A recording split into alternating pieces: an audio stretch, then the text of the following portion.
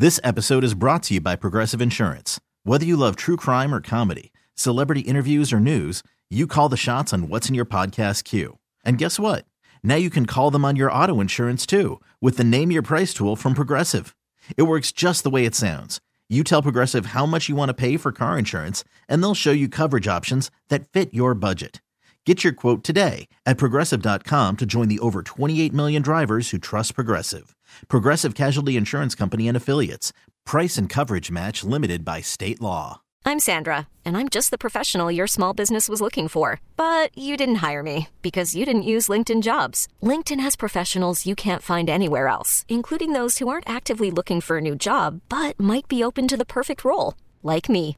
In a given month, over 70% of LinkedIn users don't visit other leading job sites. So if you're not looking on LinkedIn, you'll miss out on great candidates like Sandra. Start hiring professionals like a professional. Post your free job on linkedin.com/recommend today. It's time to take command with former NFL tight end Logan Paulsen and former Commanders beat reporter Craig Hoffman. I'm out in Ashburn, where earlier today Dan Quinn was introduced as the new head coach of the Washington Commanders. We also now know both of his coordinators, Joe Wade Jr. and Cliff Kingsbury, will be the defensive and offensive coordinator. That made official. To talk about it all now from somewhere on the roads of Ashburn, or perhaps his house down the road, it is my co-host for the Take Command podcast, my good friend Logan Paulsen. Logan, busy day. I know you got to talk to Dan Quinn on something you guys taped for the Commanders YouTube page. You've obviously known Dan a long time. What was it like to see your guy today, and what did you take out of the press conference and the conversation? Yeah, I mean, it kind of took me back to when I was playing, honestly. Just the way he speaks, the passion with he speaks with, the vision that he has for the team and the organization. It got me kind of feeling like I wanted to put the pads on again, and do some stuff. Oh man, you can't say that. You're gonna have people begging you to be the third tight end and start blocking people again. When you say stuff like that, people are gonna jump on that.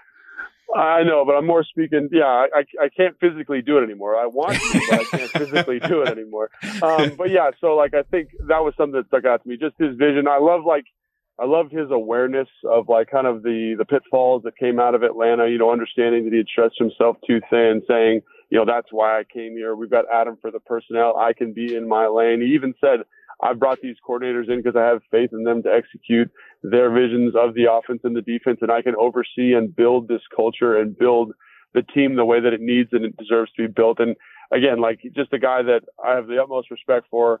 You could feel his passion. You could feel the fact that he had constantly been learning, during his time as the coordinator in Dallas, which again, I think is just so special and speaks to the type of person that he is. So I'm incredibly fired up. I know Fletch was really fired up. I got to watch the press conference with him, Santana and Fred, and they were all just, ecstatic. And I think you can feel that energy from him, and all the players that I've talked to can feel that, So I'm really, really excited, and I can't wait for the team to kind of meet him officially. And I think they're going to just be super impressed with him. What is that process like, by the way? That is one thing I noticed today. There weren't any players at the press conference. I remember when Rivera was hired that there was, Adrian Peterson was there, John Allen was there. We've seen Terry was there famously at the EV press conference last year. And part of that is just timing of when guys are in and out of town. So no one should take that mere pointing out of facts and say oh my God, these players, they don't, nobody was there to support Dan Quinn. What does it mean? It probably just means they're on vacation, or whatever it may be. But what is that process like? And what are the rules this time of year on players being able to actually talk to Dan Quinn? And when will those meetings really happen? Yeah. I think if they wanted to, they could have come by. Obviously, like you said, it's more of this is the off season. People are not around here. They're on vacation. They're working out someplace else. They have appointments, they have lives. This is kind of a last minute press conference scheduling, and us, media members, we're excited to go because this is our job, to kind of go have these conversations. But I think, just players aren't around. And I think Dan will probably start reaching out to people, calling people on the phone. I remember, this never happened to me specifically because I wasn't a big name or a captain on the team, but I'd have conversations with guys after a new coach came in. He's like, oh yeah, I talked to, Jay for 15 minutes on the phone call the other day. And I got a feel for what, he just was telling me how excited he was or whatever. And I think something like that will probably happen. I mean, I just feel like there's so much going on. This process has happened so quickly. But I know Dan, and I know his priorities are the guys and are the players. So, I think that's going to be a priority for him, is to reach out at some point or just have that open that line of communication and kind of just show what kind of coach he is as early in the process as he possibly can. Yeah. And as he mentioned, kind of at the end of the presser, like there are rules that it was funny because he had kind of he misstated what he meant to say, which is, rules which allow or disallow certain communication. But he said that rules, he went like, can be ignored or not. And I was like, no, that's not how that works. If there are rules, Dan, you have to follow them. But there are very specific things you are and aren't allowed to talk about at this time in the calendar. Sure. So that real introduction will happen, I think like April when they get together, for their first mini camp or whatever it may be. When you hire a new coach, you get you get like that new coach window of camps and stuff. So they'll do all that kind of stuff later in the calendar. I know a lot of people listening want to hear your opinion on Cliff Kingsbury. We've been talking about Dan as a prospect, and then, obviously the reality of Dan being the head coach, on the podcast before, but Cliff Kingsbury is someone who's new to the Commanders universe. I know you were watching a little bit of tape last night. It's all happened very quickly, but what are your early impressions on Cliff Kingsbury as an offensive coordinator in 2024 in the NFL, and especially for this team? Yeah, I think I was a little bit reluctant, because he's got this reputation of kind of being a college guy, air quotes, and does he really understand that, the air raid? There's a reason the air raid doesn't work in the NFL. Like, the hashes are closer, guys are faster, and I think the thing that happened when I turned on the film, I watched 3 games from 2021 just to kind of get a feel for the offense and a feel for the concepts. As I saw an offense that is kind of has its lineage in college football. They've got wide splits. They've got these wide bunches. They try to create all this space horizontally, which I think Dan did a good job of articulating in his press conference. And that does present problems for defenses. But the thing that I was really excited about is I felt like there were some creative ways of getting to that stuff. Hey, we're going to run this, 3-by-1 RPO 10 times in this game. Can we get to it 5 different ways? And I thought they did a good job, at least in the games that I watched, of doing that. I also thought he understood how to manipulate linebackers. Like, there was a beautiful play action in the second game, week 9, against the San Francisco 49ers, where they run like a single back power action from gun. They fake a bubble screen and they throw what essentially amounts to a drift in the hole that's vacated by the linebacker, matching the pull and guard, and the nickels kind of attached to this like little smoke route. And I thought, this is a different way of getting to it, but this is essentially what Kyle Shanahan does, is he understands how to manipulate secondaries with spacing, with splits, with run action, with backfield action.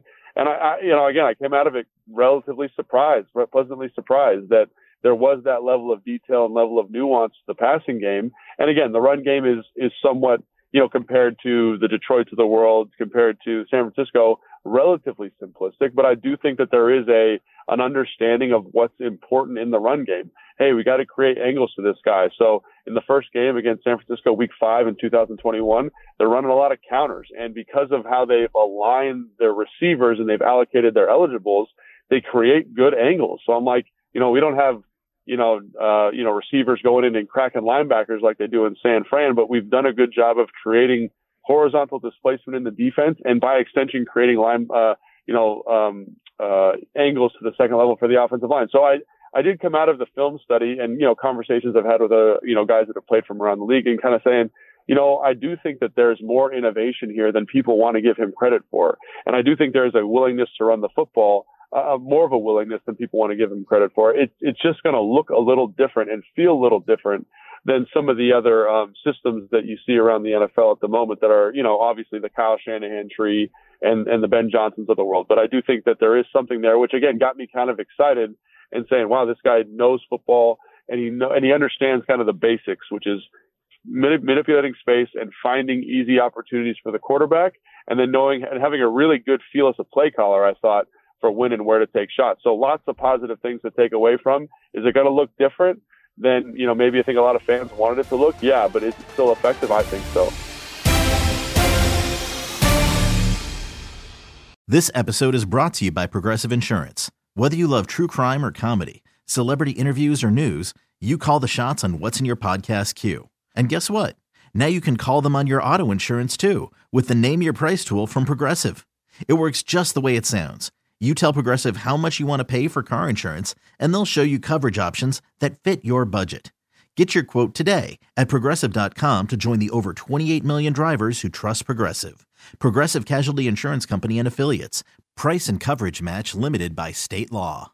Odyssey is giving you a chance to win a trip to London to see Taylor Swift at the Eras Tour. It's Tay in the UK. Hey, it's Taylor. Just download the free Odyssey app, log in and listen to a participating station for a minimum of 60 minutes to get your daily entry. And you could win a chance to fly off to London with 3 friends and see Taylor. I can't wait to see you at the Eras Tour in London. For more, go to odyssey.com/Taylor. Tay in the UK. It's on the Odyssey app. Thanks to Republic Records. This is a national contest.